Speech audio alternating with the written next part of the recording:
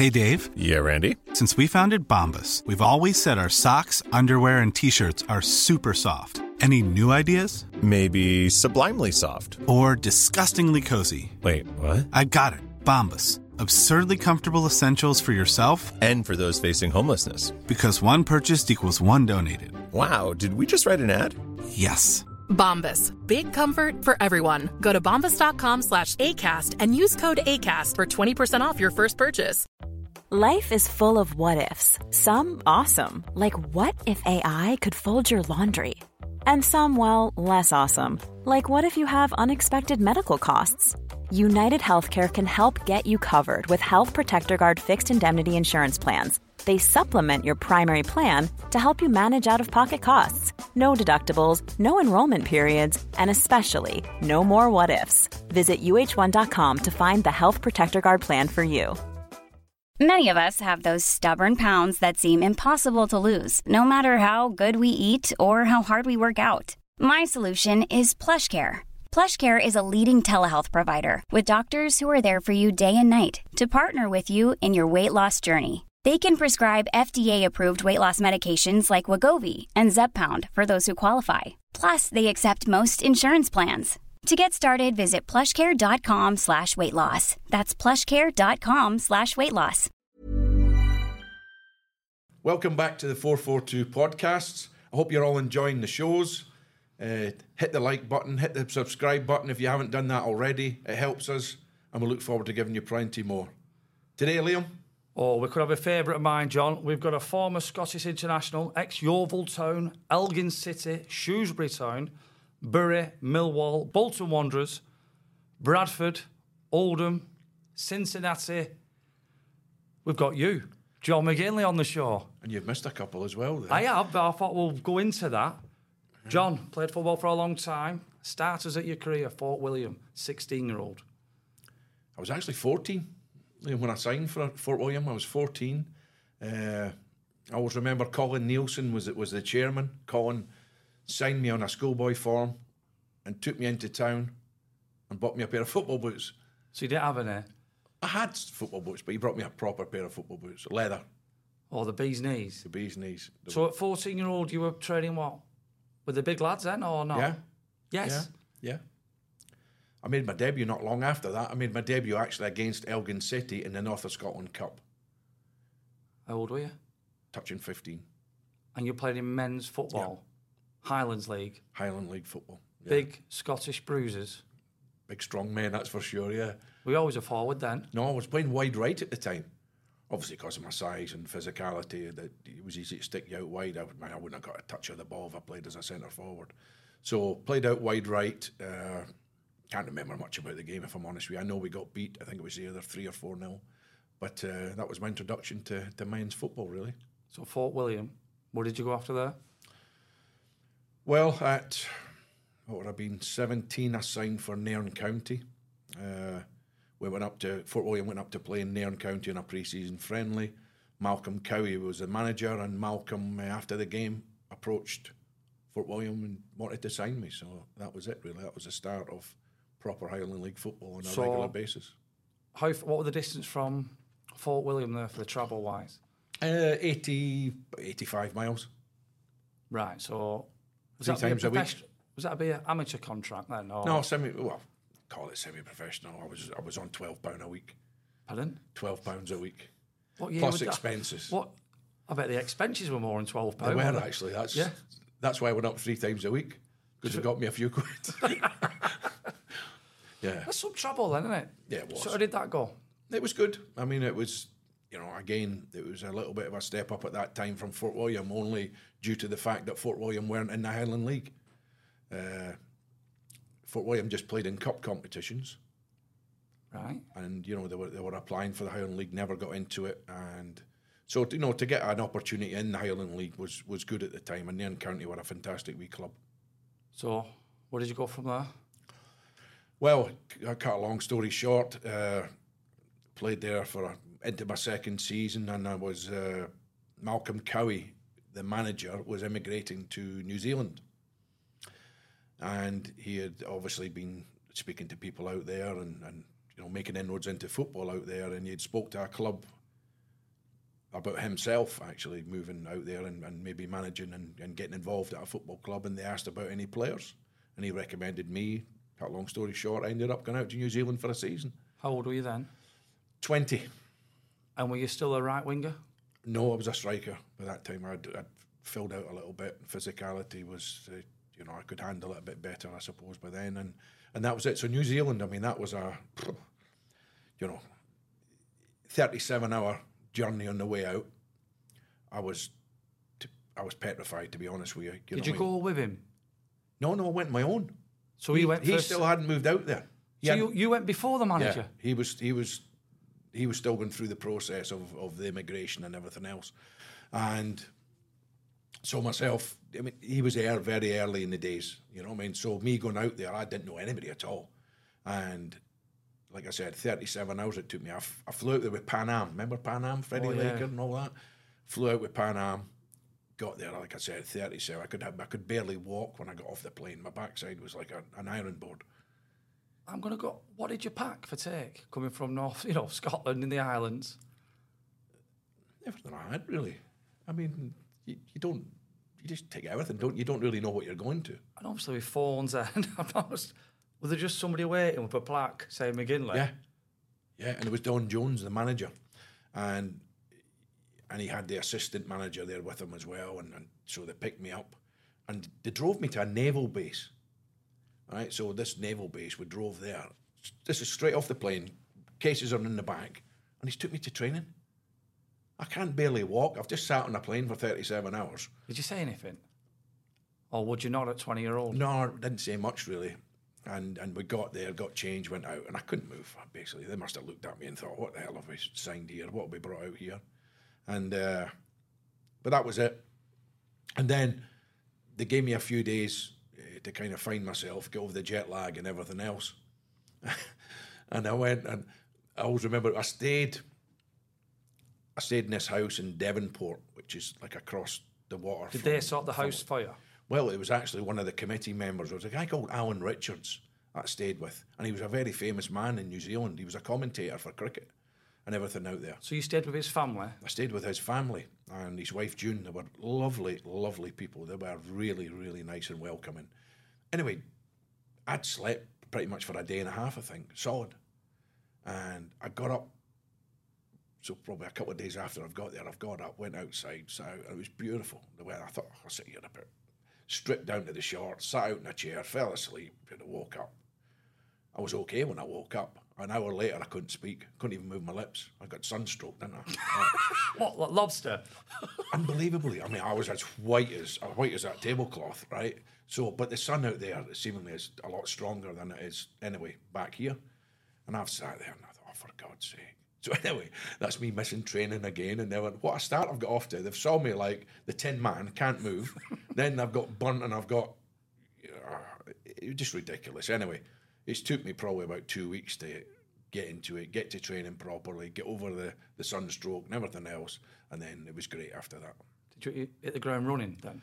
To a degree I did. I mean, it took me a wee bit of a while to get used to it. I was homesick, probably for 2 or 3 months. My mum used to phone me every Sunday, and I was in tears and all sorts. I mean, I just wanted to go home. If she didn't ring you, would you be homesick? No, I still wanted much? to go home. Yeah, without doubt, I wanted to go home. But slowly but surely, you know what I mean. You kind of found your feet and made friends out there and everything else, and mixed better, and all of a sudden it was great. What was crowds like? Crowds were good. I mean, it was a national league, so for me going out there, you got kitted out, all Adidas. It was all we had travel gear. We had all sorts. We flew to every away game, just about. Right. Yeah, because it's a national league. It was a South Island, North Island. You had to fly. The distances and everything else were that great. You had to fly. So there was a few games that were maybe a couple of hours away, which you drove to, but the majority of them you flew. So it was great. It felt like you were a proper footballer. Do you know what I mean? You got treated well. And again, getting on planes and going to games and stuff like that. It was good, really good. So, was it then Elgin City? No.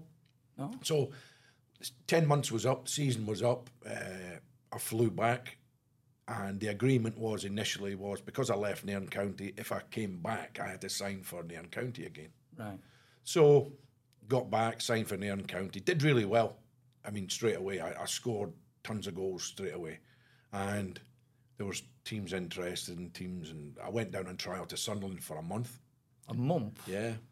I ended up staying a month because of the weather. I'd hit the snow and all sorts, and I went down there. But I'd played in the reserves, and I did okay. Len Harshurst was the manager at the time.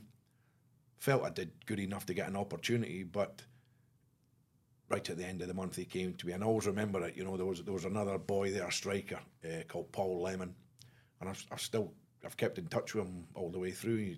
Paul's a scout himself now, and he's done really well. But he was 2 years younger than me, and the manager says, "Well, you're on a par." But I'm going to stick with Paul because he's 2 years younger than, and he was an England Youth International, I think, and everyone else as well. So he stuck with him, so I didn't get the opportunity. But went back home. I was only home a couple of days, and the phone went, and it was Jerry Gow on the phone. Now I didn't know at the time Jerry, but quickly found out. Obviously, Bristol City, Hardman, Manchester City as well later on in his career, and Jerry was a manager of Yeovil Town. And what had happened was there was a guy called Cecil Irwin who had played for Sunderland, left fullback. He had also played for Yeovil Town, and he was a coach at Sunderland. And he had recommended me to Jerry because I didn't get taken on there. So you've seen something in you then as well? He recommended me, and Jerry phoned up, "Do you fancy coming to Yeovil?" And I'm like, "I may as well, I'm doing nothing else, I may as well." So I went down to Yeovil. Well, you didn't go down. Let's just put a map up. Nairn to Yeovil. Yeovil. Fort William it's Fort William. I was living member, Right. so it was Fort William to Yeovil, and there was trains, buses, there was all sorts. I mean, it wasn't easy to get to, knowing you don't drive.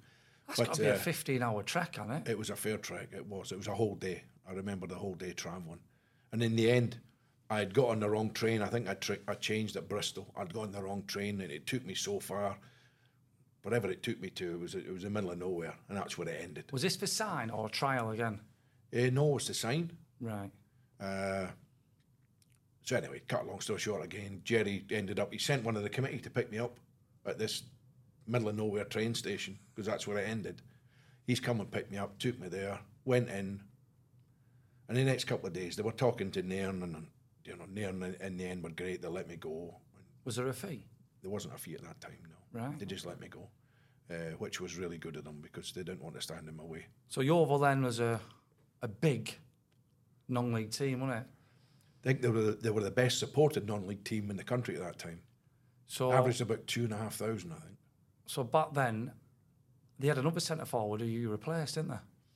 They Quite did. famous, didn't they? Very famous, yeah. And at the time, it was Ian Botham. People listen to this now, you'll be thinking, Ian Botham, the cricketer, but tell them the truth, it was. It was, yeah. And he was a good player. You know, a striker. I would imagine he's a good target man. Big target man, put himself about. But no, he was a good player. I mean, he played for Scunthorpe and that as well. So he was decent. It wasn't just in there because of his name or anything else. He was decent. So anyway, I replaced Beefy, I replaced Ian Botham. How many years were you there, Yeovil? Ended up staying 3 years. I signed a 3-year contract. I stayed the 3 years. You liked it down there, didn't you? I did. You know, it was a nice place. People were fantastic. Met my wife there as well. My 2 oldest boys were born in Yeovil. Got married there. So, yeah, brilliant. So I've got some stats for you. 88 games, 49 goals you scored. I think the goals might be right, but I think I've played more games than that, if I'm honest. That's what my stats have come. But I was going to say, how did no one come in for you? Probably because I was a bit of a head case. Were you? Yeah, I was. I was quite lucky that there was a guy there, Mike Spearpoint, who was part of the committee. He was a director of the club. He had a building company, so I worked on the building site. So I was so you're part-time as well? Yeah. Worked on the building site for Mike. And Mike was brilliant because, you know, if we had a night game or whatever, he would let us off after dinner time. It was a knock finish, and he would still pay us the full day. Do you know what I mean? So he was really good, looked after us. But yeah, I was part-time. So the good thing about it, the club, at one point they owned a whole street of houses. Did they? Yeah. And then, like every few years, they sold one. And they ended up, they had 2 left. And Jerry Gow lived in this house when I first went to the club. But then Jerry bought his own house and everything else. And they ended up to give it to me. So I got the house. And it was They give you the house? £1 a year rent. Wow. Just to make it legal. Get you. Was it called a peppercorn rent or whatever it is they call it? I don't know, but if it's on paper, you're paying something, I suppose. Exactly. So that's what they give me a house, 3-bedroom house. And next door to me was my pal and my strike partner at the time, Jerry Pearson. So number 8 and number 10 Neathan Road, that's where we lived. So it was brilliant. Enjoy it then? Aye, it was great. So them starts, nothing happened. You end up going back up to Elgin. Well, Jerry had gone by this time. Jerry had left the club. Brian Hall had come in, and Brian was a good manager. Brian won the double, the FA Trophy in the league, I think, with Wealdstone, and he had the likes of Stuart Pearce playing for him, Vinnie Jones, all these guys played for him at Wealdstone. So Brian had came to Yeovil, and he was a good manager, and he got success at Yeovil, but I'll be honest, I didn't really see eye to eye with him. Just clash? Nah, I could just, I don't know, like I said, I was maybe a bit headstrong as well, and I didn't see eye to eye with him, and that was it. So came to the end of my contract, and I had the decision to make, and they were asking for money for me if I stayed in England, but they also said, I said, I might go back to Scotland, and they said, if you go back to Scotland, you can go for nothing. Wonder why that is. Having money for you or not, that's a weird business one, that, isn't it? Not really. I think they didn't want me to come back to haunt them, probably. Right. So if I was going back to Scotland, then it was kind of, I won't see him again. And was there any league clubs sniffing around then? Especially with that record. Not that I was aware of, no. Not that I was aware of. I mean, I had like I said, Liam, I had a few silly ones sending offs and stuff. And I mean, there was one time I got sent off, I never even got on the pitch. I was on the bench. And it kicked off on the pitch. And it also kicked off on the sidelines. And I you get stuck in? I chinned this boy. And there was another boy warming up, and he was warming up at the top end. And then once it was all kicked off, I saw him, and he was running down. He was running full pelt, and as he was running full pelt, I've chinned him and he's gone down and put him out And then it went on for about 5 minutes, on the pitch and on the sidelines, and the ref had lost control completely. And then once everything had sort of calmed down and he got back, he just walked over to me and showed me a red card, and I wasn't even on the pitch. I was on the bench. Well, you deserved it, though, didn't you? Of course I did. But the incident initially, everybody else got away with what happened everywhere else, and I got the red card, and I got a few of them. Do you know what I mean? So probably put people off as well, because I was like that. I would react, and if you wanted to fight, I'd fight you. Do you know what I mean? It was like the Scottish boy in you? I don't know. But I mean, it was just young and stupid, I suppose. So back up to Elgin. 42 goals in 60 games. People must have come knocking on the door then. Well, then they started to get a bit of interest, obviously, because I'd hit 30-odd goals by February. You know what I mean? So I was scoring loads of goals. I was in a great side, and the boys, we had a brilliant team, and they were creating chances and all that. And there's a lot of the ones that were just hitting off you and going into the back of the net. You didn't have to do anything, really. Do you know what I mean? But good side, good team. And it came about, really, like you said, there was a bit of interest. A few teams had sort of initiated a little bit, asking if I'd go on trial and things like that. And I'll be honest with you, I'd got to that age where I wasn't going to go on trial. How old were you? 24. Right. I think you can see me playing. You know what I mean? If you're interested in that, then fine. But if you're not, I'm not really going to go on trial for 2 weeks. Do you know what I mean? You're at that stage where you've gone past that. But also, it must be a dream to go full time as well. Oh yeah, don't get me wrong, without doubt. But how it came about anyway. So, phone call from Jerry. By this time, Jerry now has took the Weymouth job, and Weymouth were a big non-league club, right? A nice place as well because. Let's just put a map up there now. Yeah. You're at Elgin, Weymouth, past Yeovil.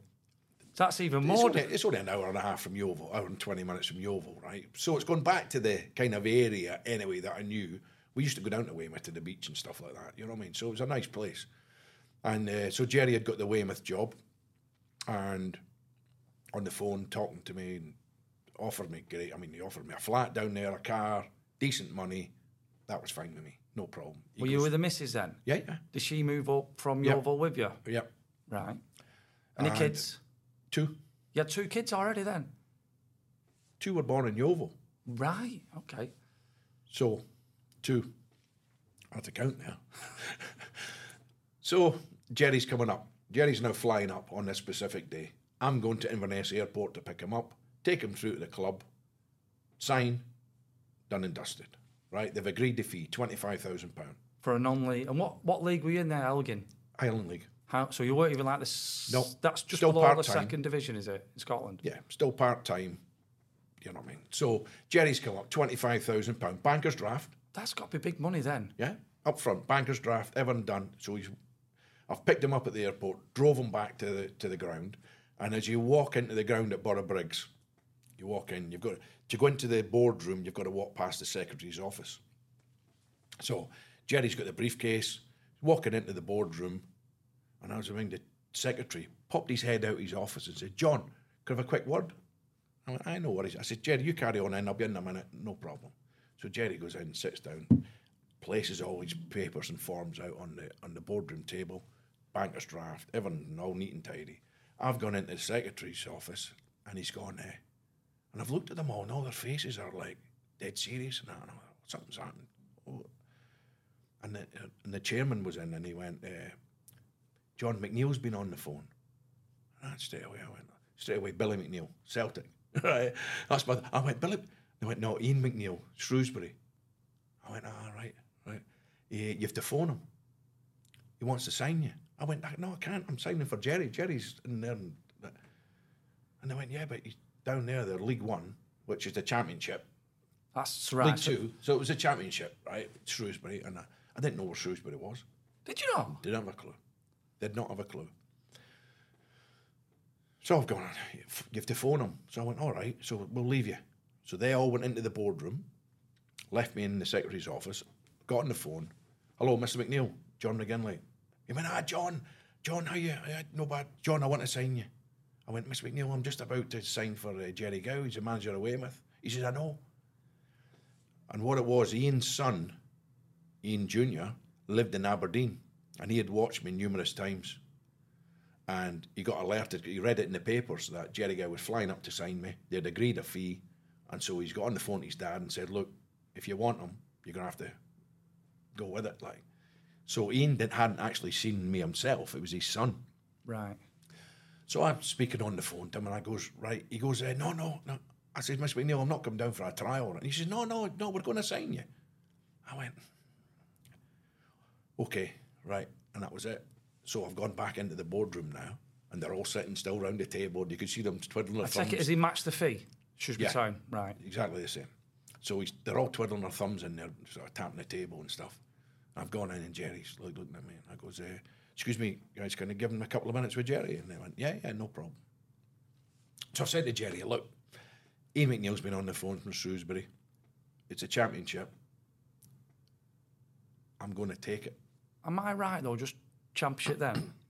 Chelsea and Leeds are in There was Man City, Leeds, Chelsea. Massive there were clubs in massive clubs in there. They really were. And,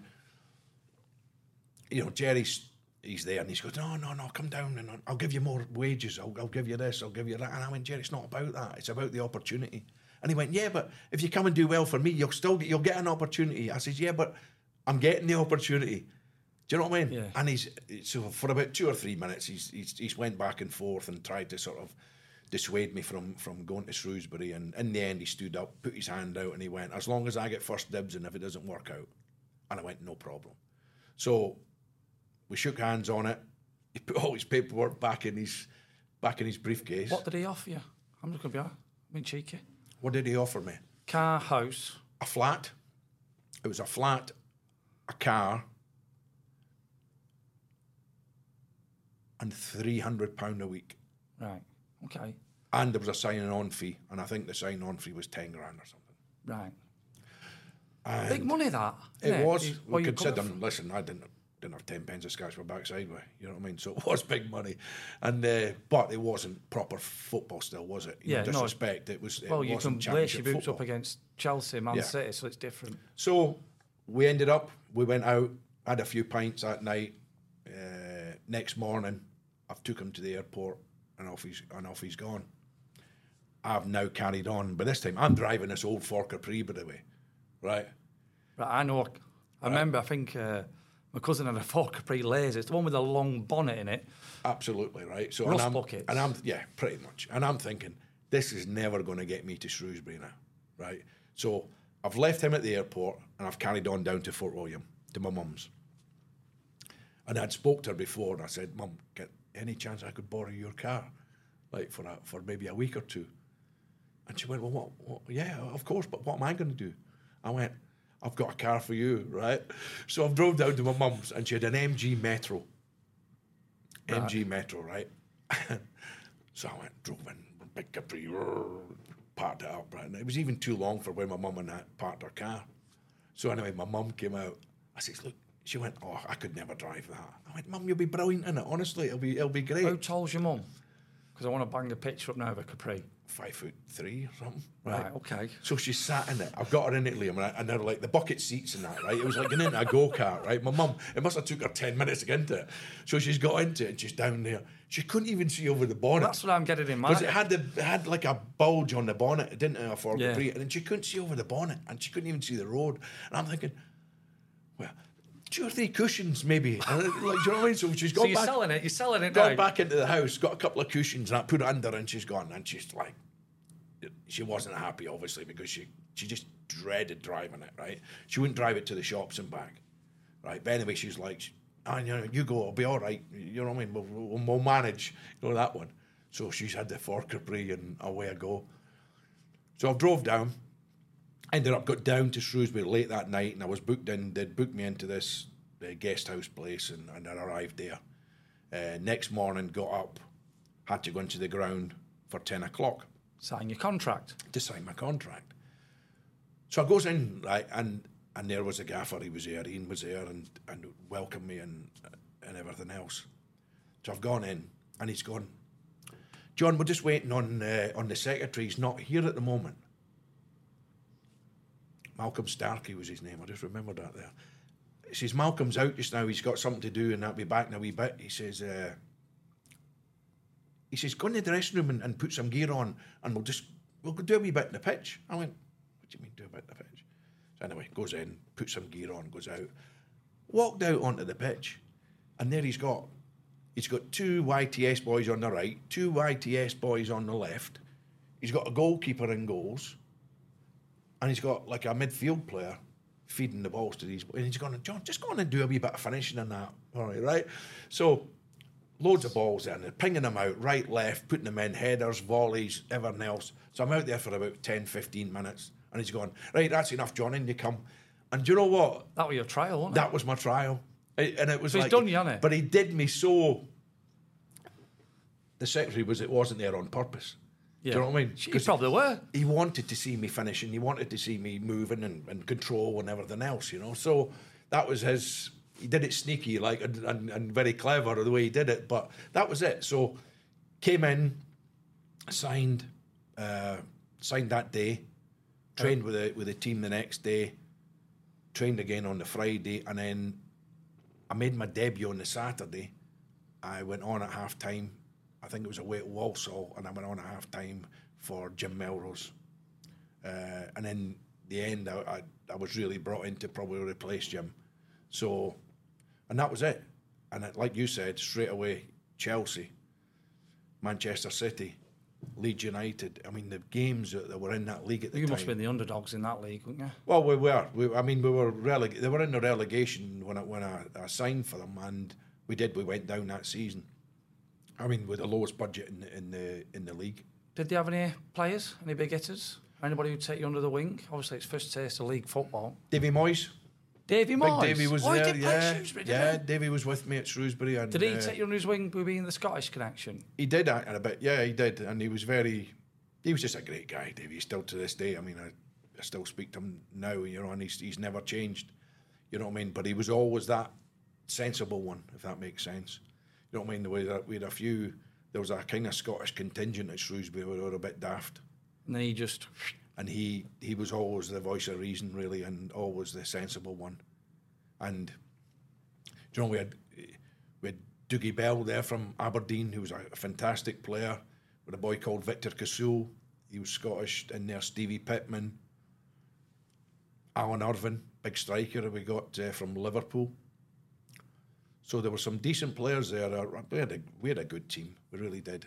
And it was but a small town that, you know, you couldn't really do anything. Everybody knew what went on there. So how did you find it? The football? I found it hard initially. Obviously, going to full-time training is a big difference to you. But the gaffer was great with me because he would work on my finishing, work on my first touch, and he did a lot for me as a player. Did you grow there then? I think so. And I started to score goals on a regular basis. I think I ended up playing. I mean, I signed end of February. I ended up playing 11. I think I started 11 games that year, and I scored 6 goals. That's a good return. So it wasn't too bad of a start, really. You're probably not going to get many chances like you were getting up at Elgin, were you? No, but it was good, and it was just a nice town to live in as well. Good people. Yeah. How did you end up going at Bury then? What happened there? Did something go wrong? No. So the next season, I'd only signed till the end of that season and one more. Right. So. I'll just bring you back. Yeah. Was it more money than Weymouth? No, it's the same money. Same? Yeah, £300 a week. Car, flat? No. So no car, no flat. Right. Okay. No. And you got 2 kids at this time? And the third one on the way by this time. And he was born in Shrewsbury, Jamie. So,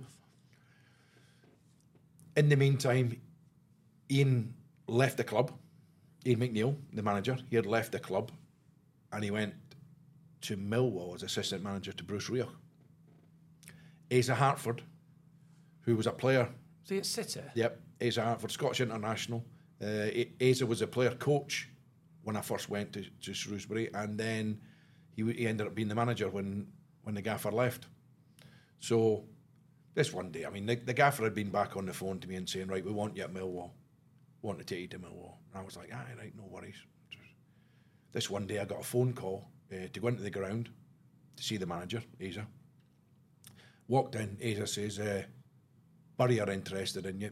But bearing in mind, my contract was up at the end of the season. In the summer. Well, with Bury, same league? Yeah, same league, but making a push. Right. Bury had a lot of money at that time. So he's gone to me, Sam Ellis wants to speak to you. Sam Ellis, yeah. Right, the manager. I went, nah, that's not for me. Knowing in my mind I was going to Millwall. Yeah. So I've gone, nah. And Asa, he says to me, he goes, why don't you just go up? Have a chat with them. You don't need to do anything. Just go up. And then it'll give you an idea if what they're offering, and then it might help you down the line. Just go and speak to them then. I was like, nah, he says, it's not for me, that. Go on. Fair enough. My brother was down and visiting us at the time, so basically he says, I'll drive you up the road.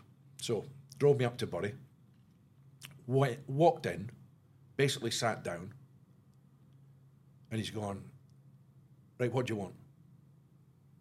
This is Sam Ellis. He goes, what do you want? I wasn't really talking, were you going to play in the team? I wasn't really prepared for it because I thought he was going to show me around the ground. I thought he was going to say this, we're going to, this is what we're doing with the team and this is where we see you playing or whatever. And no, I just walked in and he went, right, how much are you looking for? What are you looking for? What's your package? I went, phew. And so he got me a little bit, you know what I mean? He hit me when I wasn't expecting it, really. Did you mention anything? Did you just chuck out a figure? I did. I just chucked out there, right, put it out, and that was it. And what did he say? And he went, right, give me 24 hours. I went, wait a minute, I'm not even saying I'm going to sign. I'm just like, I'm here to talk to you and all. He went, right, give me 24 hours. And that was it. I was basically in and out within 10 minutes. Honestly? Honest to God. Within 10 minutes, I was in and out, right? And again, what did you ask for? Come on, everyone wants to know. Can you remember? I think it was 750 quid. And I think the signing on fee of 50 grand. So I've come out, brothers drove me back down to Shrewsbury, and before I've got there, he had been on the phone, because there was no mobiles then, right? He'd been on the phone. So he'd phoned my home, So I got in, so I phoned him again. He went, right, I've sorted it, can you come back up? I went, no. He sounds like a pub dealist, doesn't it, a bit? I went, no. And he says, well, can you come up first thing tomorrow morning? I went, yeah, I'll come back up tomorrow then. So I went back up next day. And again, I'm thinking, I don't know if it's for me yet. well, I, in my head it wasn't. So I drove up. My brother drove me up again. Walked in. And he's gone, right. He says, I've got you a little bit more. I've got you this, I've got you that, and right, sign. I was like, and I don't know, or to this day, I don't know, right? I don't know whether he got me in the headlights a little bit. I think he's got you in. I don't know what he's. No. He's pulled one on, though, He's hasn't he? mesmerised me, right, in some way. He's give you no reason to say no because he's give you what you wanted. And a bit more. Yeah. So he's He has, ended hasn't up, he's put the forms out, and I've signed them, right? And all right on you. So I've got back in the car and we're driving back down to Shrewsbury. And I'm saying to my brother, what have I just done? No, and I was in shock. It was like, Do you know what? Because it was so fast. I They were don't know. like, "What do you want?" He You got said me. it. He went, "Yeah, 24 hours." And He's done your less. I think I was a little bit naive as well because, again, this was only the second deal I'd ever been involved No in. agent, no nothing. No nothing. No, nobody to help me. Nobody give me any advice as such. So I'd signed, and then I'm driving back and thinking, what have I done? I've made a big mistake here. What, straight away you knew? Yeah, without doubt. And at that time, there was a guy who basically was the owner, a guy called Hugh Eves. And he was arriving every month with so-called a suitcase of cash. And Honestly? it was like how it was, you know. You got paid in cash? No, we didn't get paid in cash, but he was arriving with cash and it was all... Going into the club? Yeah. So, I mean, it wasn't right, whatever was going on. Was there any other good players there then? We had some really good players. I mean, they'd spent some big money. I mean, David Lee was there, obviously. I mean, that was my first meetings with David. Phil Parkinson, an ex-manager here, he was there as a player. But we had signed Roger Stanislaus, Ronnie Moj, at that level, good players, you know, and we had a right good squad, and we were sitting. I think when I left, we were sitting third or fourth in the league. You know, we were Did going you beat really Bolton well. and score a hat-trick? I did, yeah, I did. Who would have thought what happened after the... Yeah. Anyway, so I've drove back this way and I've said I've made a mistake here. I just in my head I just didn't feel right. I made a mistake, and now I'm thinking, oh, geez, I've got to Tell face the the lads. gaffer. No, the gaffer, because he's expecting me to go to Millwall in the summer. Yeah. And I'm like, oh no. So anyway, spoke to the guy. They weren't happy at all, and he said Bruce was livid. Bruce was not happy, and and knowing the boss now, if that Did you know Bruce before then? No. All the phone calls maybe, or... No, I hadn't spoke to him. Right. I hadn't spoke to him. And it's funny because before I'd gone to meet with Bury, the week previous to that, I got a phone call from Phil Neal, who was the manager here. That's right, of course he was, yeah. And I met him in Wolverhampton, which is not that far from Shrewsbury. I met him in Wolverhampton in a like a pub restaurant, and he says, "Oh, we're interested in signing you, right?" So he says, "What are you looking for?" I told him. Basically, I told him the same as Bury, and he went, "Right, I've got a board meeting in the next couple of days. I'll get back to you." Never phoned me again, never spoke to me again. So it might have worked out that I could have signed Earlier. here earlier, yeah. Yeah. But no, he never came back, never phoned again, never... Bolton was skint then though as well, weren't they? Yeah. But, you know what I mean. So how long did you stay at Bury then? So, like I said, I arrived at Bury, and so this guy's arriving with suitcases of cash, everything's going well, we're making a right push for promotion. And in my contract, I had different clauses in it, it was Sam Ellis had put them in. I hadn't asked for them. Right? And it was things like when I hit 10 goals, I think I got 15 grand or 20 grand or whatever it was. And at the start, everything's going well. Towards, what would it have been? The January. 6 of us had to go in the January window, or else the club was going bust. So the money had stopped? Yeah, the money had stopped. So from the summer till the January, that was it. So it got to the stage you couldn't even get a pair of laces. And so he's run out of money, this lad, hasn't he? Well, the money stopped appearing, obviously, but the commitments were still there. Yeah. So 6 of us had to go. Andy Hill, right fullback, captain of the team at the time, went to Manchester City, I think for $250,000.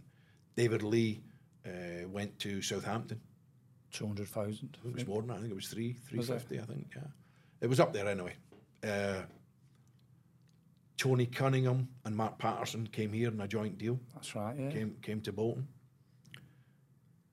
Myself, I went initially on loan to Millwall, and there was one more, but 6 had to go just to keep the club afloat. So it just shows you how quick things turn round, you know, because I think they would have got promotion that year. Because you were flying? Because they were flying. But then the team had to be broke up, and that was it. So for me, I'm so lucky that the boss, as in Bruce Rioch, and the gaffer, Ian McNeil, had both got back in touch, took me on loan initially, and because normally bridges have done. If you cross the boss, that's it, done, finished. So I was really, really lucky that was the case. So Millwall, some big hitters there. Big players. I mean, I goes in there. Teddy Sheringham, obviously the biggest of them all. You know, what a player, fantastic finisher. I learned so much from him. And he was younger than you then as well. He was younger than me, but what a player. I mean, goodness sake, couldn't lace his boots. You know what I mean? He was a player. And not just that in there. There was Malcolm Allen in there, who's probably is he the lad who went Newcastle and got his knees? He was a player in, wasn't he? Terrible injuries he had to his knees, etc. But he's one of the best finishers I've ever seen. He was magnificent. You know, added to that, there was Mark Falco there. So you've got Mark Falco, Teddy Sheringham, Malcolm Allen. Was it Chris Armstrong? Chris Armstrong, who we signed. He came in after me, actually, Chris. We signed him from Wrexham, I think for 90,000, who ended up being an England international, Tottenham Hotspur, and had a great career. John Goodman was another young up-and-coming player that was in there as a striker as well. So, they were stacked out. So what was it like for you then? London, big lights, these players. Did you feel you belong there? You can get in the team? No, I didn't. Listen, I suppose it's, you look at it, I'm a city guy. I'm a town, country guy, maybe. You know what I mean? I'm not really coming from the islands. Yeah, it was a big, it was a tough place. I mean, I thought it was very, don't get me wrong, the people at the club were nice and the players were fantastic, but it was an unfriendly place, as in... Were you at the Old Den then? Yeah, London itself. It was a tough place to play. Dockers, innit? Well, not just that. I mean, they had their own standards, and if the team didn't meet them standards, you got to know about it. It wasn't just the away team; it was us. I mean, you were telling us a story. What used to happen if you weren't playing well? Oh, were they? I wouldn't say the firm back in the days. It probably were, wasn't it? Well, they were a feared group of men. That's for sure. Yeah, of course, yes. And it's like, but the tunnel underneath them. The tunnel used to be on the bottom end of the ground. So if you were shooting, say, to the top end, you had to walk all the way down the ground, and it was in the corner flag, the tunnel. So then you used to go down there. But if you weren't playing well, they'd be congregated round the tunnel there, and they'd be flicking fags at you and pouring tea and coffee, or you thought it was tea and coffee. It was probably something else. So you got it. So it weren't just away. It wasn't just away fans. We got all sorts, you know, and it was. Was it intimidating? It was intimidating. Yeah, it was a tough place to play. Don't get me wrong. Playing well, winning, they were fantastic. But if you weren't, you knew. You know, and at that time, it got a bit nasty, Liam, because Danny Baker had his own radio show. That's right. He was big then, wasn't he? He was huge then. I mean, he was a big celebrity, and at that time, he started a campaign to get rid of Bruce Rioch. Where were they in league then? How were they doing? Probably playoffs. In fact, we were playoffs because we were in the playoffs at the end of that year. So is that the old championship or one below? The old championship. We played Brighton, I think, at the end of that year in the playoffs, and Brighton beat us to go up. And then, obviously, Teddy then got sold To Forest. the following season. So, like I said, they were great when you were doing well, but not so good when you weren't. And as a team, they were probably in transition then as well, because they had been up in the big league, they'd come down. Was the ground like in the pipelines for get built then? Yeah, the ground was on the way then, the new ground. So who took over? Mick McCarthy took over.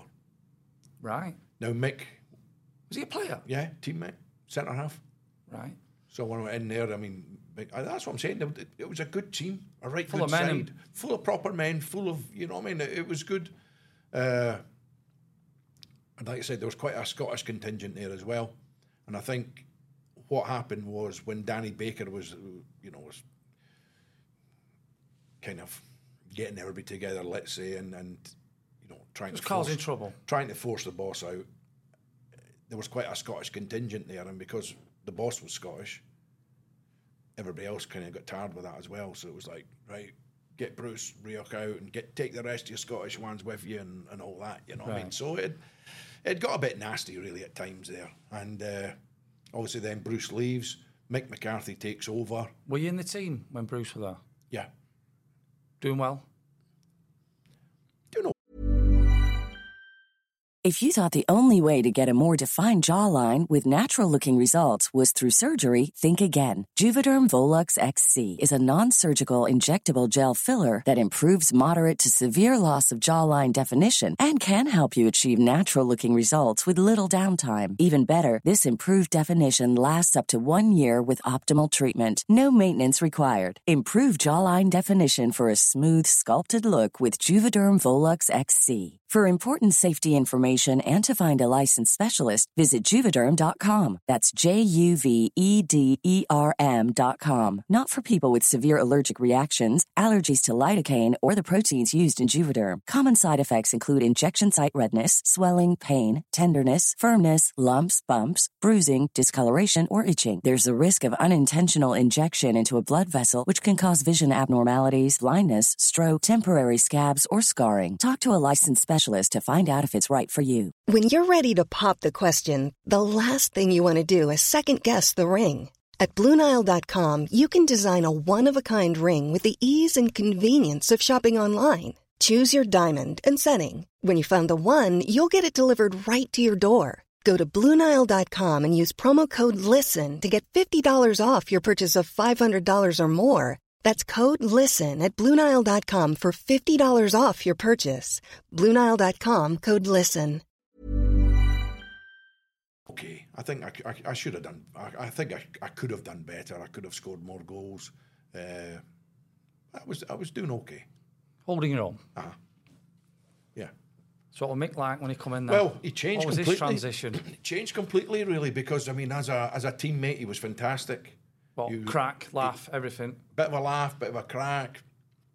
You know, he'd invite the boys round his house if there was ever a do-on, a party or whatever, and you know what I mean? And then from the day he got the job, he barely spoke to me again. What? Full circle? Yeah, gone. Simple as it. Wow. And it was like, I know you've got to change. I know you've got to... Was he like that with everyone? Oh, he's got to have certain... Yeah. I mean, he did change much with everybody, but I felt he changed quite a bit with me for some reason. But and I got blank for a long time. Like I wasn't in the side. I was pretty much done, really. And then I got the word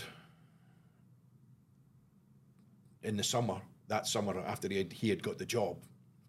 Obviously, the boss comes in at Bolton. I'd got the phone call off Ian McNeil saying that we want to sign you. So Ian McNeil was Bruce's assistant? Well, by this time he had moved at Bolton. He had come in as the chief scout. Okay. Colin Todd had come in as Bruce's assistant. So you're under contract at Millwall? Yes. Is this called getting tapped up, or is this normal? No, you smile, I know, but... No, but I would imagine even... Officially, it's probably getting tapped up, but unofficially, it's not, because, I mean, I know Ian McNeil has been my manager now. You know what I mean? He was my manager at Shrewsbury, he was manager at Millwall. I now know Bruce as well. I know the boss, so he's been my manager. And if they speak to you, I suppose, yeah, it's been tapped up. But do you know what I mean? But I bet that even now, to the top teams all over the world, that happens. Of course it when they go does, on right? international duty. Hey, touch your body wants you. Of course it does. Listen, you know it happens. Anyway, so Ian McNeil's on the phone, right? We want to take you in at Bolton. We've got to raise the money. So be ready. He says, you're going to get a phone call. Be ready. We've got to get the money together, but it shouldn't take that long. We'll be in touch. Did you want to go? Absolutely. Because it were Bruce and Ian McNeil, or just forget out? No, and Bolton. Because I'd played at Bolton before. And I always remember with Shrewsbury, we came to Bolton, we won 1-0, and I scored the goal. And I got back on the bus, and I was sitting next to Davy Moyes on the bus. And it sounds cheesy, but it wasn't. It was a fact. And I turned around and I said, I fancy playing here, you know. It just had something about it. Is that Burnton? Yeah, I had character. It was a big club. You could see it was a big club, you know. And I fancy playing here. So you go down the line. So in the summer, and we're talking about June time, just after the bosses come in, and we're putting the money together. Be ready. So I've gone and I've packed a bag. I've got a bag in the back of the car now, right? And it's got all gear in it, and it's got everything else in it, and I've kept it in there because I'm thinking I'm going to get a phone call in the next couple of days. I'm off, not hanging about. I'm in the motor, gone. I'm up to Bolton. So I've got this bag in the back already, right? So time goes on. We're back now, pre-season training. It's July. We're back in. We're getting running. And I'm thinking, when's the phone going to go? Do you know what I mean? And it's like... Bag's still ready? Bag's still in the car. So I'm at pre-season. And then... Does the wife know about this? Yeah. During pre-season, I started getting injuries at the club as well. I now find myself in the team. I now find myself scoring goals. Playing all right? Playing okay. And I'm thinking... It's hard because when you go on, you want to win, you want to do well, and you want to play well. But then you're thinking yourself, are you doing yourself in here? Because if your stock's going up, or they don't want to let you go. If you're scoring goals, and that, they might not end up wanting you to go, or the price goes up and it doesn't happen, or whatever. And all these things are going through your mind. But anyway, got on the side, playing, everything else. Finally, the call came. 29th of September. You remember the day then, don't you? I do, right? I remember the day. It's life-changing for you, isn't it? Phone goes, right, we've agreed everything, we've got the fee done, everything else, right, no worries. Missus, see you later, in the car. You didn't take away her? No. Gone, right? So I've drove up to Bolton. They've booked me in the Pack Horse. Right, I know where that is, Nelson Square. Nelson Square, right, Pack Horse, first night. So I've parked up, got in there. So, went to bed. Must have been, I don't know, between 1 and 2 in the morning. Next minute, nice, ridiculous. People coming out of clubs, coming out everywhere else. Busy day, Bolt, and then back in the day. It was berserk, right? So I'm up and I'm going, what's going on here? Looking out the windows and all that. And not tempted to go out? Or were you changing then? Kids mature? Not changing. Just, you knew next day I had a lot on the next day. You know, I was going to sign the next day and everything else. So that was it. So next morning, into the club. And pretty much went in, sat down with the gaffer, and I hadn't even spoke to him. Like about money, about anything else. I hadn't spoken anything. I hadn't spoken about one thing. Agent? No. Walked in and stood at the boss's like, he's gone, you need to trust me on this one. And I went, he says, I can't afford to give you what you're on. At Millwall? What was that, John? 900. Right, okay. Sounds a lot, but living down there, I bet that didn't go far, did it? It didn't go far at all. So it might be 950, 9 or 950, whatever it was. And so the boss is going, look, you need to trust me on this one. I can't afford to give you what you're on there. Bearing in mind, I'm losing, I had a club car at Millwall as well, I'm losing that. And he's gone, just sign that. So I signed it. No word of a lie. Signed it, didn't even know what I was on. This is opposite to Sam Ellis and Bury, isn't it? Yeah, but it's trust. Did you gain so much trust and respect for Bruce then at absolutely. Millwall? You just hit it off?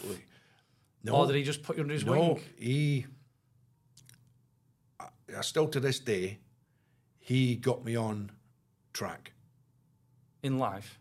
Yeah. And he made me realise there were certain standards you have to have, and he made me realise that if you keep to them standards, or as best you can to them standards, you've got a chance. If you don't, you won't last long wherever you go. So as I've gone in, he's gone, sign that, and I swear to you, hadn't read it, didn't have a clue, no clue whatsoever, and I've signed it on a lot less money. But within 12 months, I had a new contract. And it made up for what I lost. Right. And more. So he looked after you. Absolutely. But you did it the ground running, didn't you? Yeah. Yeah, I was lucky. I walked in. So I signed on the 30th of September, 1992. And pretty much my first day's training, myself and Andy Walker hit it off on the training ground. He were flying then as well, wasn't Andy, what a player. I mean, as a finisher, he just had style, and he was just cool. He was a cool finisher. Come from Celtic, didn't he? So he's played in the old firm. He's played in some big games, you know, and he's come down here and he's resurrected himself, really, but scored goals and, you know, scored some great goals. But not just that. So we've gone on. It wasn't even worked that. We've just somehow telepathically on the pitch, everything else just seemed to work. You know, Did it help being Scottish together? Something taught to? I know. I mean, I just think, regardless of, you could have been anything. It wouldn't have made any difference. You know, because whatever runs we made them, and the other one did the opposite, and we helped each other out. We worked hard for each other. If I took great delight, as much delight as in him scoring as myself scoring, and he did the same. And it has to be that way if you're going to have a good partnership. And this will be like League Two now then, won't it? Yeah. What we've got, where we are today. Yeah. And do you remember the crowds? Yes, I do. My first home game at Bundon Park, we had 6,500 on against Hull City. Still a noise though back then, wasn't it? With the it was because of the, you know, where they congregated on the paddock and everything else. It did generate great noise, but bearing in mind we were 18th in the league.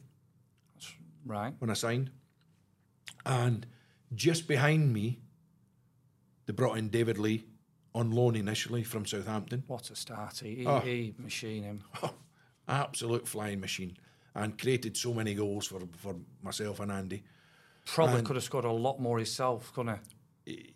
Some of the positions he got himself into due to his pace, but obviously with the chances and everything else, didn't maybe take as much. But as a creator and as an outlet for the team. Scared the opposite team, didn't he? Because once you run, they're all on the back foot, aren't they? Absolutely. But I mean, what a player. Came in, I mean, that was a difference to us. But so 18th in the league at that point, and then we went on such a magical run, you know, that season.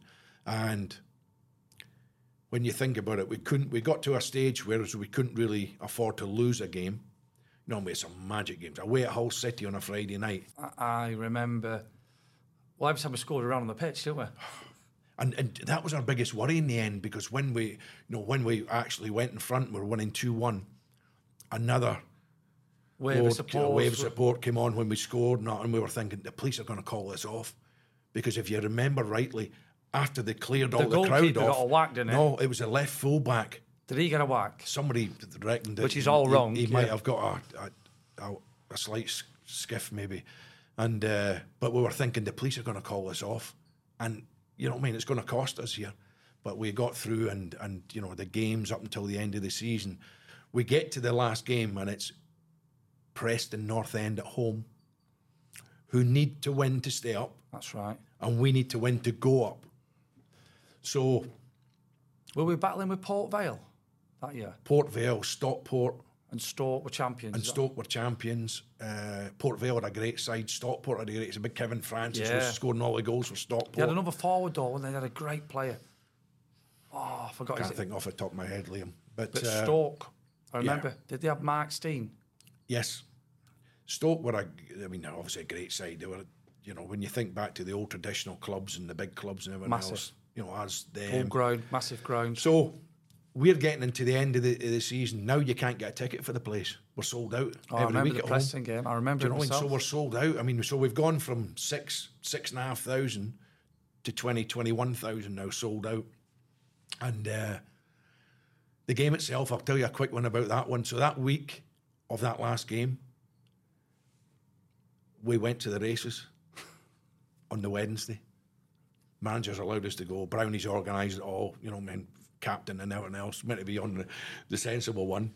Let's go to the races, right? Don't go daft. Just have a couple of drinks and, you know, don't go daft. Don't go daft. Wednesday night, train coming back from Chester into Bolton, a few more drinks. Next minute, the phone's going. And I'm going, answer the phone. Answer the phone. Then it would stop. Then it would start again. Then it would stop. Then it would start again. And it kept going on this for ages. And in the end, I thought, I better open my eyes. And I was like, oh no. I was in the moathouse. I'm thinking, goodness sake. So, next time it rang, I picked it up. And it was Jean, the receptionist at the football club. They'd been looking all over the place for me. Right? So I've missed training. I've slept in. I'm thinking, oh no. Now, the moathouse were great because if ever we were out or whatever, because I stayed there for 3 months when I came to the club, so I knew them all there and everything else. And they used to say, there's a room, just, do you know what I mean? So if you're ever drunk or anything like that, they just used to give you a room. That was it. So anyway, I've got up, got in a taxi, went to the ground, and I'm still in my clothes from going to the races. I thought, oh no. And they're away training.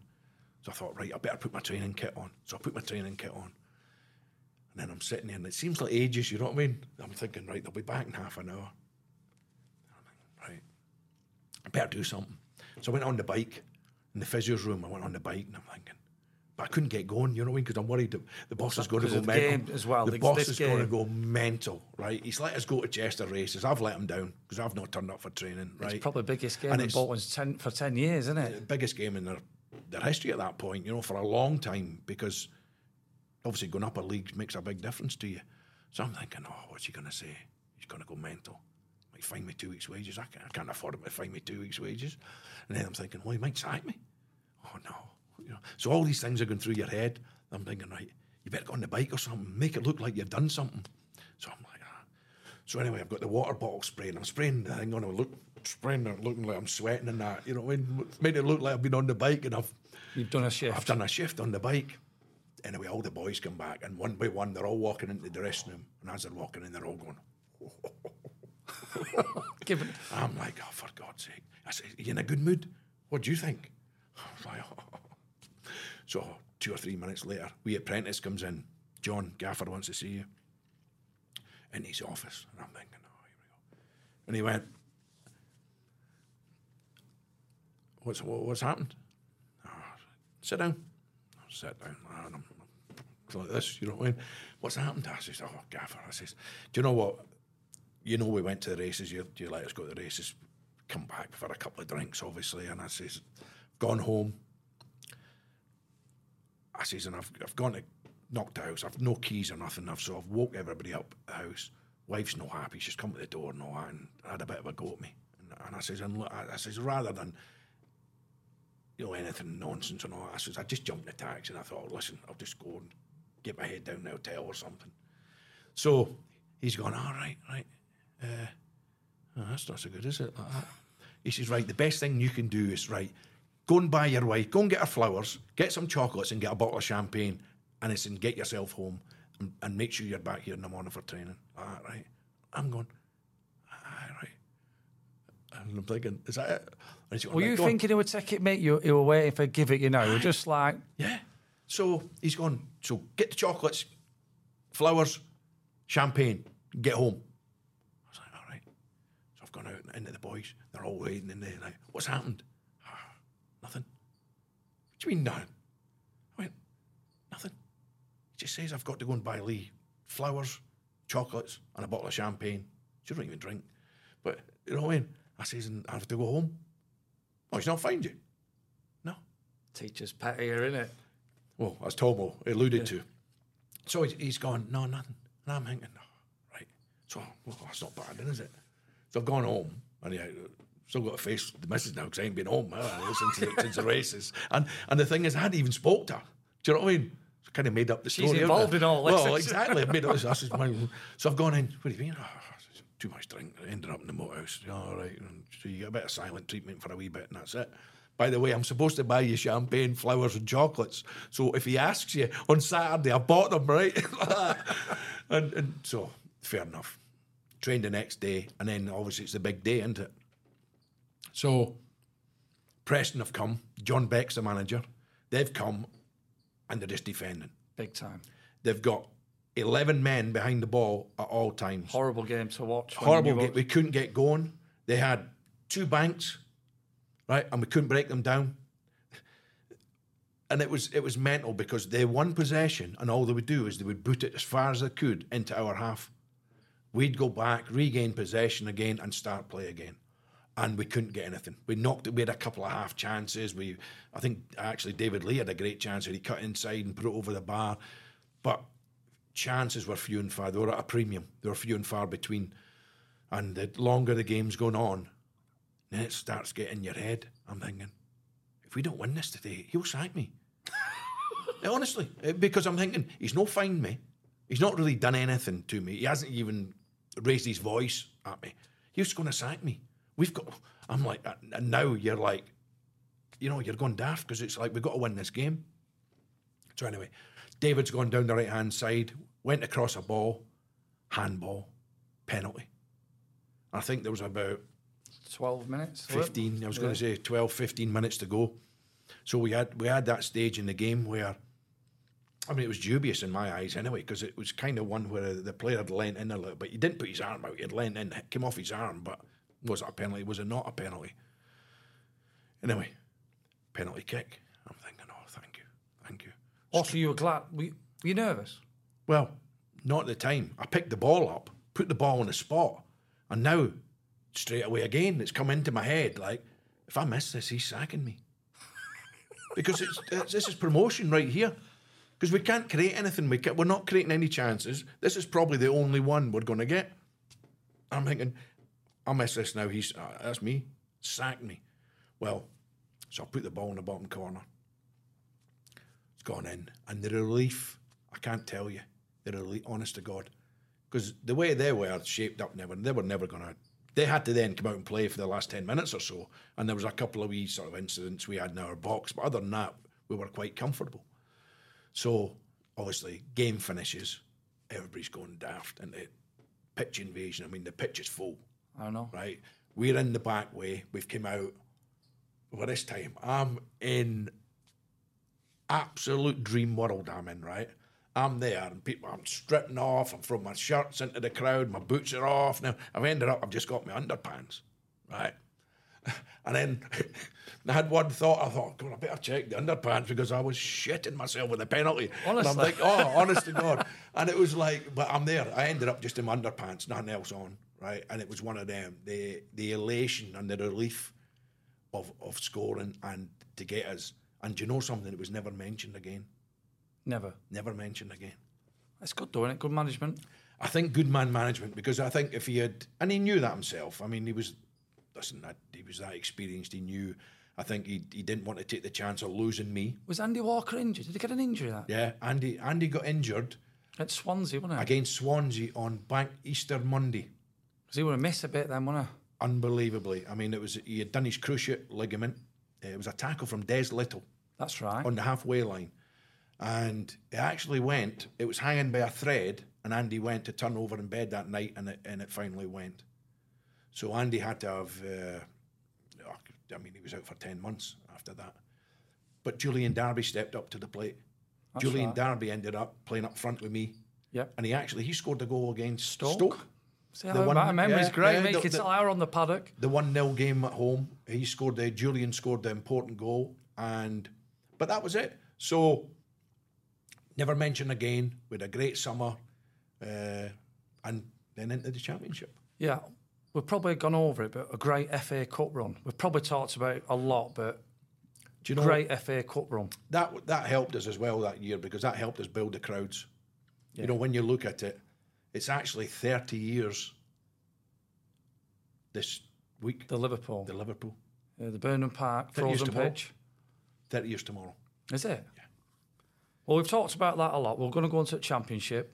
First game, I remember, against Nottingham Forest at home.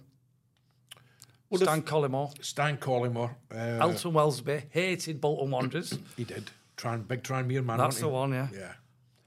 But that season was good because I think the town had got behind the club again. It was on the up, wasn't it? It was on the up. Very similar to just now, actually. Go for it, definitely. You know, and so the club's on the up. The first year was tough. Pretty much a consolidation year. Yeah. Did you find it a big step up? No, not so much a step up, I think. I think it was more... The team started to evolve a little bit. The team started to change. You know, where some of the boys that had got us up started to leave. And, you know, we found a bit of money because of promotion and everything else, and we started to improve the team. A bit more quality came in. And it was good. I mean, again, good cup runs again. And that we kind of got a name as a team that were a very good cup side, and probably a team that the big ones didn't want to play. Yeah, especially at home, wasn't it? Yeah, because we played good football, and regardless of who we played, we still played the same football.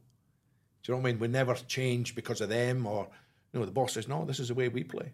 This is the way we go out and play. This is the way we do things. Why would we change? You can show too much respect.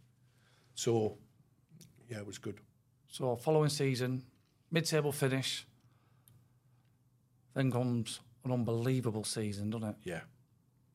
So the following season was a big one because I think everybody kind of said, right, if we finished mid-table and above, then it's been a great season. And it was. Bit more investment that summer in the playing staff again. Who come in? Let me think. Fabian De Freitas came in. Did John Sheridan come in? No. No, it was a year after. Richard Sneaks come in. That's right.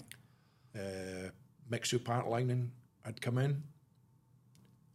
Owen Coyle had come in.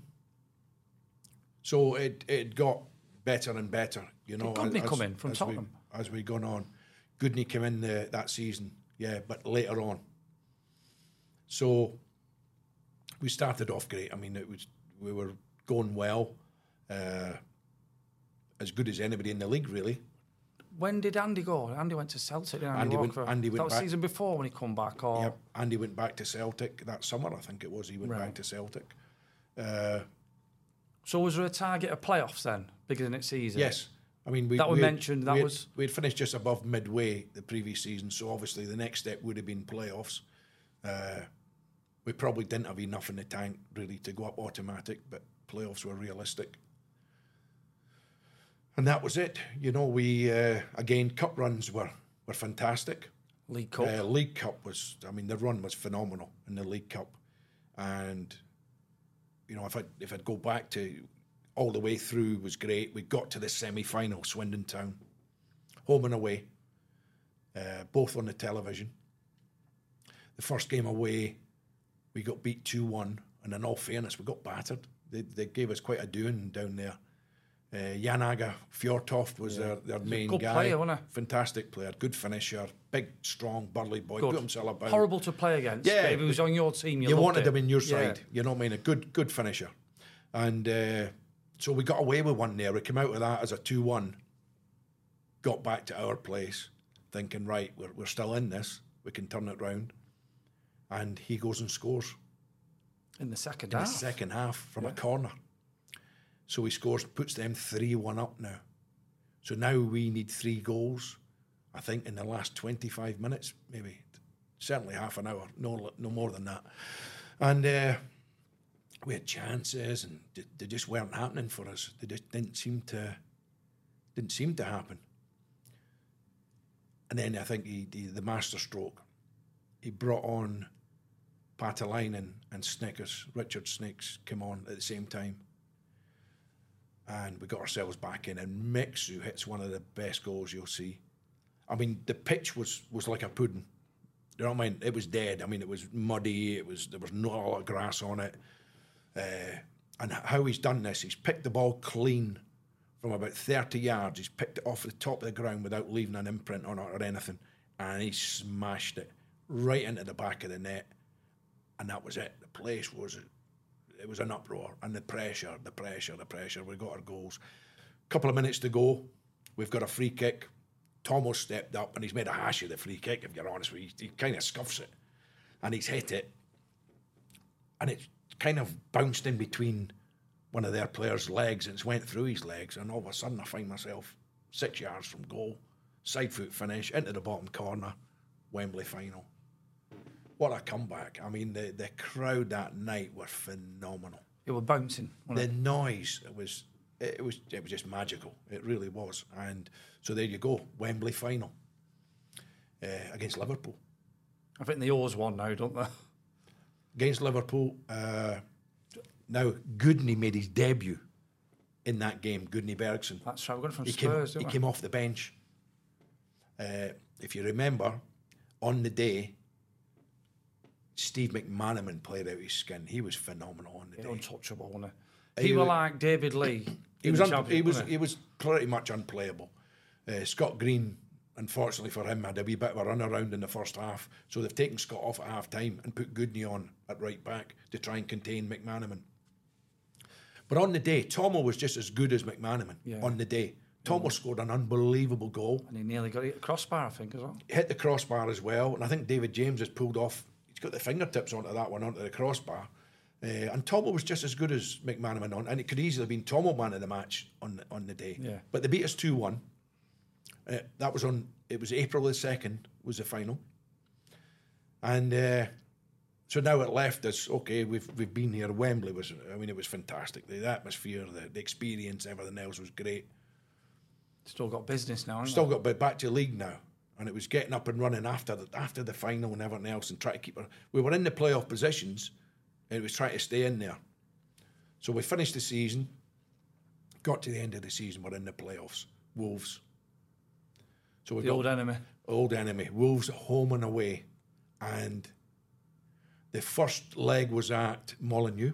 Battered us. Could have been 5-1. Yeah. Could have been 5-1 on the day. Peter Shelton in goals. Was it? Peter's done great. Branny's still injured at this point. Peter's done great. And honestly, what a great man. Great goalkeeper, everything else. But everything seemed to fall for us that day. They hit the post. Peter would get a block on and go out for a corner. It was just one of them games. And Jason McAteer scored our goal.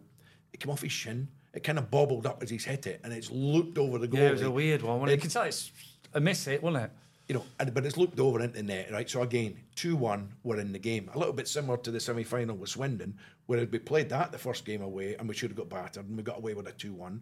Wolves was the same. Coming back on the coach, were you all saying that on the coach? I think you've been lucky. You know you've got away with one.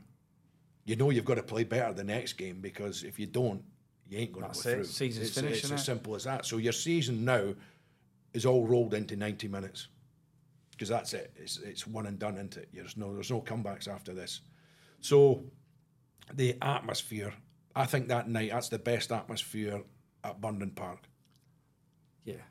That was phenomenal. It really was. The place was bouncing. There's something about old grounds, you can say, Stoke, Huddersfield, Burnley, Bolton, anywhere with paddocks and terraces, under old-fashioned floodlights at night. Yeah. So the place is bouncing. We've come out to the noise, and it's just, the roofs are coming off, innit? I mean, it's brilliant. So the first half, and both teams are giving it everything they've got. It's end to end. It's a great game to watch. There's a lot of kind of half chances. There's some good saves of the goalies. It's just, like I said, a good game. And then just before half time, we've broke, and Jason McAteer's played an unbelievable ball to me. He's kind of dinked it, kind of chipped it over their defence. I've ran onto it, and as I've ran on, it's kind of bounced quite high. It was kind of just above hip height, and I managed to get up above it, and I've hit it, and it's gone in the top corner. And so that's got us level. And again, the place erupts, and it's unbelievable. So we go out the second half, and at this point, we're pretty much through, because away goals counted at that time. Right, that's right, yeah. So it was, yeah, of course. So we'd be through at 1-0, but you're like, this, that, and the other end. Vice versa, they scored. And it was after extra time you'd go through. Yeah. Right? So anyway, a lot of chances, everything else. Games come to an end. You obviously know what's happened, right? Second half, we're down the bottom end, and we've been defending quite last ditch, really, at times. You know what I mean? Because they've thrown everything at it. You know, they've got some unbelievable players in their team. You know, Steve Bowe, David Kelly. You know, playing up front, Don Goodman. You know what I mean? There's some real good players in there that are difference makers. So we're defending with our lives, getting blocks in. You know what I mean? Branny's done brilliant in goals. We've done really well, but you know, they get half a chance. It's the back of the net. We're done. So this ball comes over, and I think it came in from a corner, and it went to the back post, and somebody, I think it might be Mixu, headed it back across the goal, and it kind of looped up. It wasn't a downward header. It kind of looped up. Their goalkeeper, I think it was Still, came, took the ball, and as he's gone down, fell on the ball. Well, I'm right on him, thinking, well, if he spills it, I'm on him. And I'm kind of half leaning over him. The next minute, somebody's pushed me from the back on top of him. And as I've gone to get up, David Kelly's gripped me by the throat. And as he's gripped me by the throat, I've kind of just threw a left-hander out there. And do you know what? Do you know when it's on its way? And why am I doing this? And you're going, no, come back. And then you were like, I think... but you're... and then you're going, no. And it's like... And then he's gone down, probably made a bit of it, thinking, right, he'll get sent off. So he's gone down like he's been floored from Tyson. Do you know what I mean? The referee's standing no more than 6 yards from us with an unobstructed view, looking straight at us, right? Away fans, home fans. Well, we're right in this corner now. So the paddock, the away fans, they're next to each other, and you think this is going to go nuts. Yeah. It probably would have done, because it was a tense atmosphere that night. It was. I mean, there's a lot of writing on it. So you're thinking, right, here we go. So I'm now pulling David Kelly up and trying to shake his hand, you know what I mean, and going, get up, you know what I mean, one of them. Turned around, the referee's pulled the two of us walking over, like taking us away from everybody else. And more into the corner as well. Well, more into the corner, but I'm going to him, I said, don't spoil a good game, ref. Do you know what I mean? I said, come on. It's like that, thinking. And now, kind of flashbacks to the Preston game, flashbacks to the Chester races. He'll sack me. That's all I'm thinking now. If I get sent off here... You're scared of the gaffer here, aren't you? I wouldn't be able to play at Wembley, for a start. And then if they don't go up, it's me, it's my fault. And I'm thinking, he'll sack me. No. So I'm gone over. I'm still shaking his hand less. I'm looking at the ref going, don't spoil a good game, ref. And I'm like that, and I'm thinking... So he's pulled out the yellow and gone to him, yellow, and I'm thinking, the red's coming out. And he's gone to me, yellow. You should have been sent off straight away, though, Absolutely, no messing. Yeah, done. Now, in a way, he probably should have got sent off as well, because he gripped me round the throat first, and that's what instigated it. But should have been red, no problem. Or at worst, yellow him, red me. You imagine the phone-ins going on, Wolves. Well, and then Jimmy Greaves was commentating on the game. I bet he was going ballistic. And he's gone daft, because he's gone, they've got McGinlay, he's off. No, as soon as he showed the yellow, and the camera sort of went to me running back, going up front, and I've kind of sort of winked at Keith Currell as I've ran sort of past him like that, and it's caught me doing it. And Greaves is going, that's a disgrace, that's a cop-out. The referee, that's a cop-out from the referee, that, and he went his mile on it, right? You know what I mean? But when you look at it, he was dead right. But he was a bit biased towards Wolves as well on that commentary. So, to make it worse, gone into extra time, Fabian de Freitas has gone down the right-hand side, put a ball across, they've defended it. I think it was Peter Shirtliff, that defended it. It knocked it to the side. I've just got on it. First time finish, 2-0. So the place, obviously, that's it then, isn't it? The place is gone... dusted, isn't it? Done and dusted. The place has gone nuts. Wolves fans are going berserk because I'm still in the park. I've went and scored now. That cemented the game. Scored the second goal. And that was it. And it was... it was just... It was like it was meant to be. You know, but the Wolves fans were going nuts. I mean... Probably kicked off a big rivalry, that, over the years. Well, yeah, it did. It did, really. And bearing in mind, we had beat them previously, a couple of years ago before that, at Molineux in the FA Cup. We had beat them.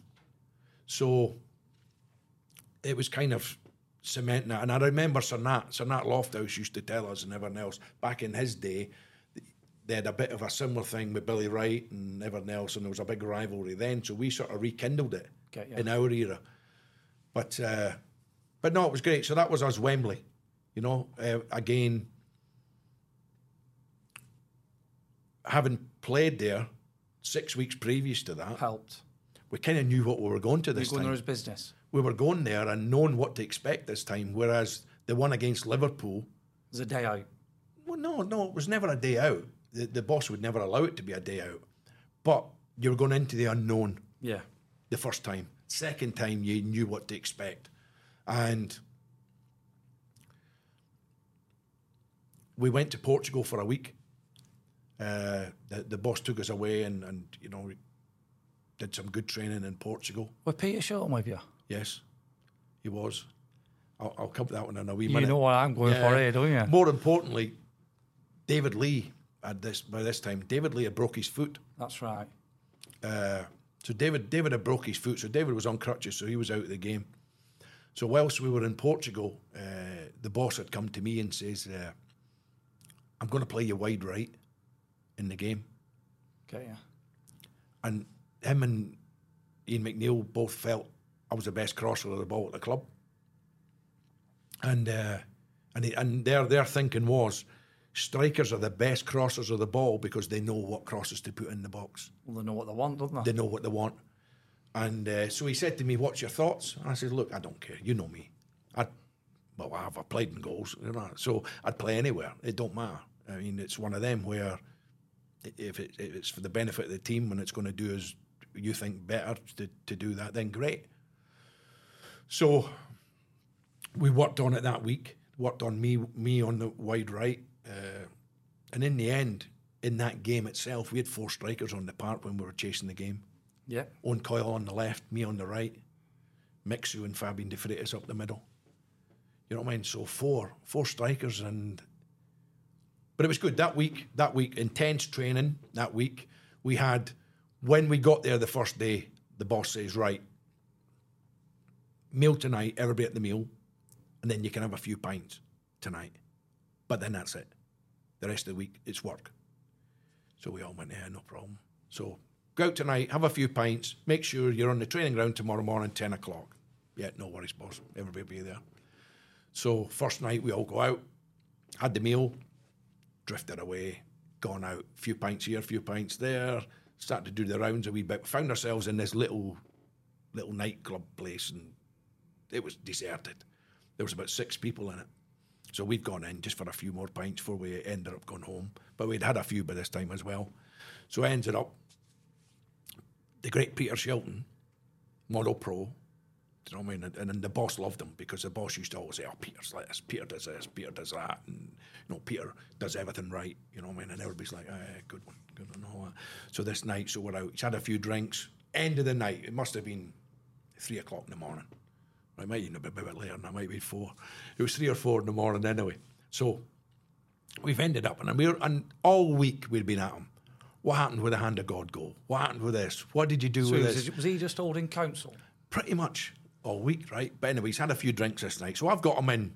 We've got in this nightclub, and we've set up, because it's so empty, I've put chairs down as goals, and he's in, and I'm flicking beer mats, and he's saving them, right? And you think back now and you think, right, 125 caps for England, the number 1 goalkeeper in the world, right? And he's saving beer mats in this wee nightclub in Portugal. You know what I mean? So gets home next morning and you dare be late, so everybody's in for training 10 o'clock. So we had to walk down this hill to the training ground and everything else. So the boss is there, comes down, and we're all sitting in a big sort of semicircle. And he starts this big speech saying, right, this week, it's going to be a hard week. I want everybody to put it in this week. We're going to get the benefit from it.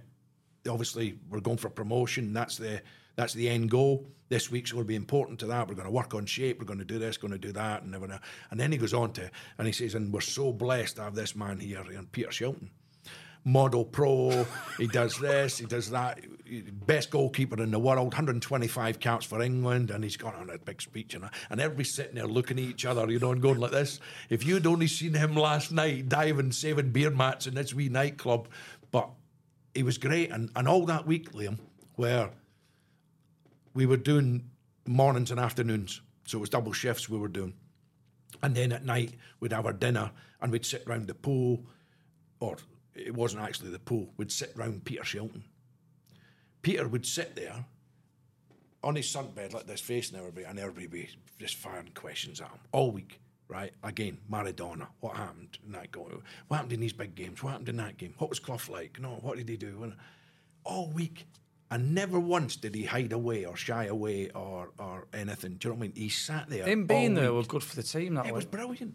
Right. Honestly, absolutely brilliant. I mean, the stories he would come out with, you know what I mean, about them all when on the trips, going to World Cups, this, that, and the other, and it was just brilliant. It was magic, and we were sitting around him, and so got to the end of the week, and this one time he got up out of his, I'm saying a chair, sunbed thing, right? So he got up and walked round, and his front was black with suntan. Suntan. Because he had been sat there, had moved on, and his back and his legs were white at the back. Honestly, it looked like, and it was that fact, whereas he had sat there all week, and not once did he turn his back on the boys. And he was just listening to everyone. And he just, answering questions all week, and he was brilliant. Absolutely, what a gentleman. Fantastic guy. But what a game to be remembered by. I mean, it was one of them. Listen. After the full-time whistle, Bruce got interviewed, are you leaving, going to Arsenal, and ran off. Yeah. I've nothing on. People were coming in looking, and I'm standing there with nothing on, bollock naked, in this toilet, right? In Pakistan. In Pakistan. And just before I'd got on the bus, they gave me my gear. And it was this horrendous tracksuit. This gear was minging. 2.5 years left of my contract. And he's pulled me in and he's gone, what would it take today for you to walk away? I went, look, just whatever you want, just do it. And he wrote a cheque out, and he went, what about that? I went, oh, fair enough. And Liam, I took the cheque, and I walked out the door. I didn't even bargain, and I could have got probably treble what he offered me, right? And I didn't. I just said, fair enough, because I felt in the back of my mind saying, well, look, you're not going to play. He's giving you something to go. Just go. Regular days would turn into never-ending weekends, ordinary way. No, see you when it comes low. You plus me up, ripple effect. One dreaming architect. Hey, what do you say? Planning for your next trip? Elevate your travel style with Quince. Quince has all the jet-setting essentials you'll want for your next getaway, like European linen, premium luggage options, buttery soft Italian leather bags, and so much more. And is all priced at 50 to 80% less than similar brands. Plus, Quince only works with factories that use safe and ethical manufacturing practices. Pack your bags with high-quality essentials you'll be wearing for vacations to come with Quince. Go to quince.com/pack for free shipping and 365-day returns. Imagine the softest sheets you've ever felt. Now imagine them getting even softer over time. That's what you'll feel with Boll & Branch's organic cotton sheets. In a recent customer survey, 96% replied that Boll & Branch sheets get softer with every wash. Start getting your best night's sleep in these sheets that get softer and softer for years to come. Try their sheets with a 30-night guarantee. Plus, get 15% off your first order at bollandbranch.com. Code BUTTERY. Exclusions apply. See site for details.